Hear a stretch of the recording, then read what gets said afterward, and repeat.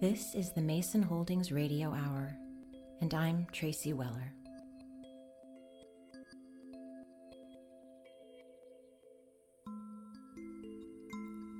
Volume 2, Episode 4, Big Sharp Spoons, Medicine to Make You Dream.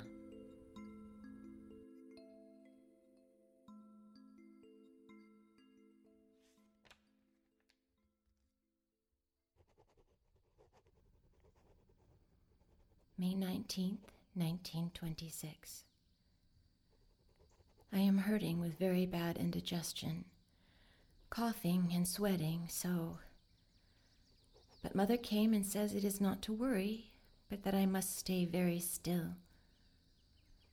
Auntie says she knows everything to do with everything, and she could deliver the baby with her own 2 hands. But Mother says Miss Dorinda will come to the house too when it is time.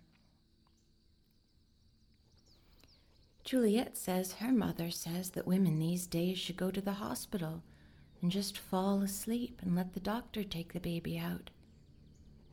They can give you medicine to make you dream, and there is no pain, and so there is no fear.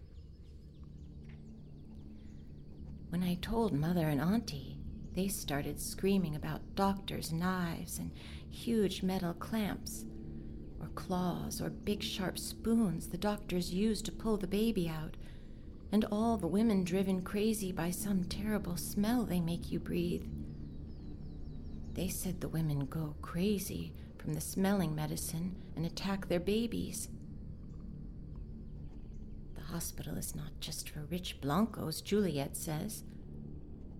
She was very angry and called Mother and Auntie old voodoo women. She does not believe the doctors have knives, and said their medicine would make me dream something beautiful and awake to something beautiful. Juliet is my dearest friend and would not lie, but I am too confused. I cannot think. My head is too full to make sense, and my stomach hurts too much to write.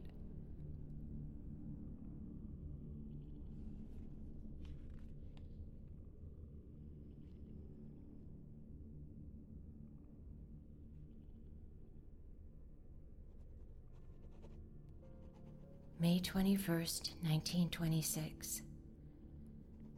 I still could not sleep for all my stomach pains and coughing. Louise's mother says the coughing is very bad for the baby and I must stop.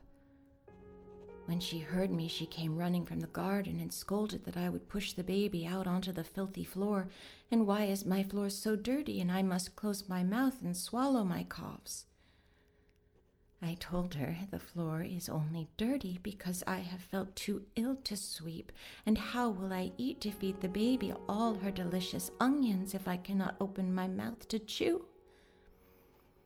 She turned her face to stone and slammed our screen door so the hinge came loose.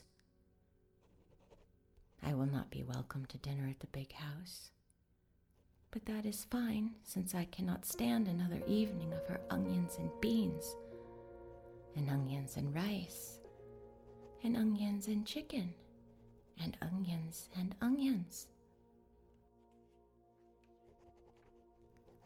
Someone, please come to me and help me, just for a few moments. Florinda, please be with me. Juliet, please come, or even Celia, or Mother.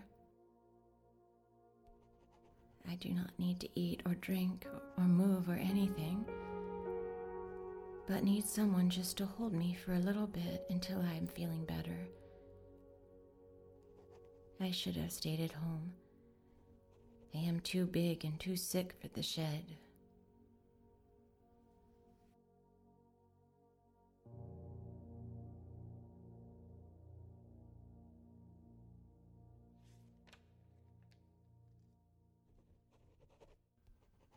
May 22nd, 1926. Louise came and then left again on the cousin's boat and will be back in 2 or 3 days.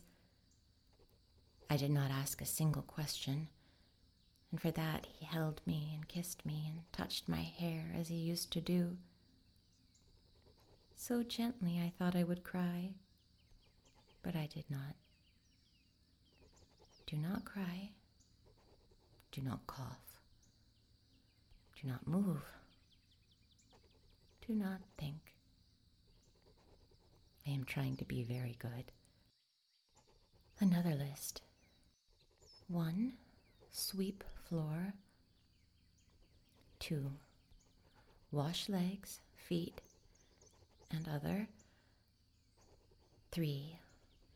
Wash hair too, if enough water. 4.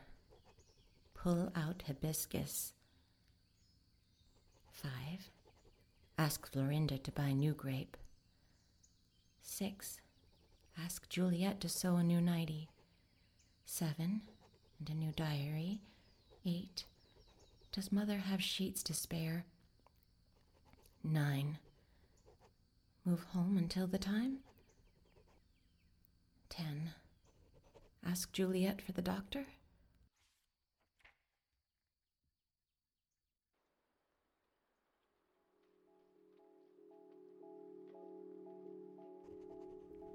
May 24th, 1926.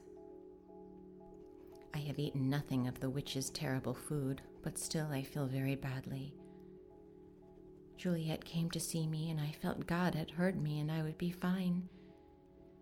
She made me drink water and said I should go home to be with Mother and Father, or stay in the big house where it is clean and cool, but I did not feel well enough to leave. She says I am maybe not sick, but it is something else, and I am a fool not to leave my shack in the swamp. We both somehow laughed when she said this. I do love my dear Juliet. She will ask for the doctor when his wife comes to pick up her dresses. 1. New needles and thread. 2. Soap. 3. Broom. 4. Flypaper. 5. Soap. 6. Towel or old cloth. 7. Washboard and bucket. 8. Bowl and plate and spoon. 9. Smelling salts. 10. Soap. 11. Handkerchiefs.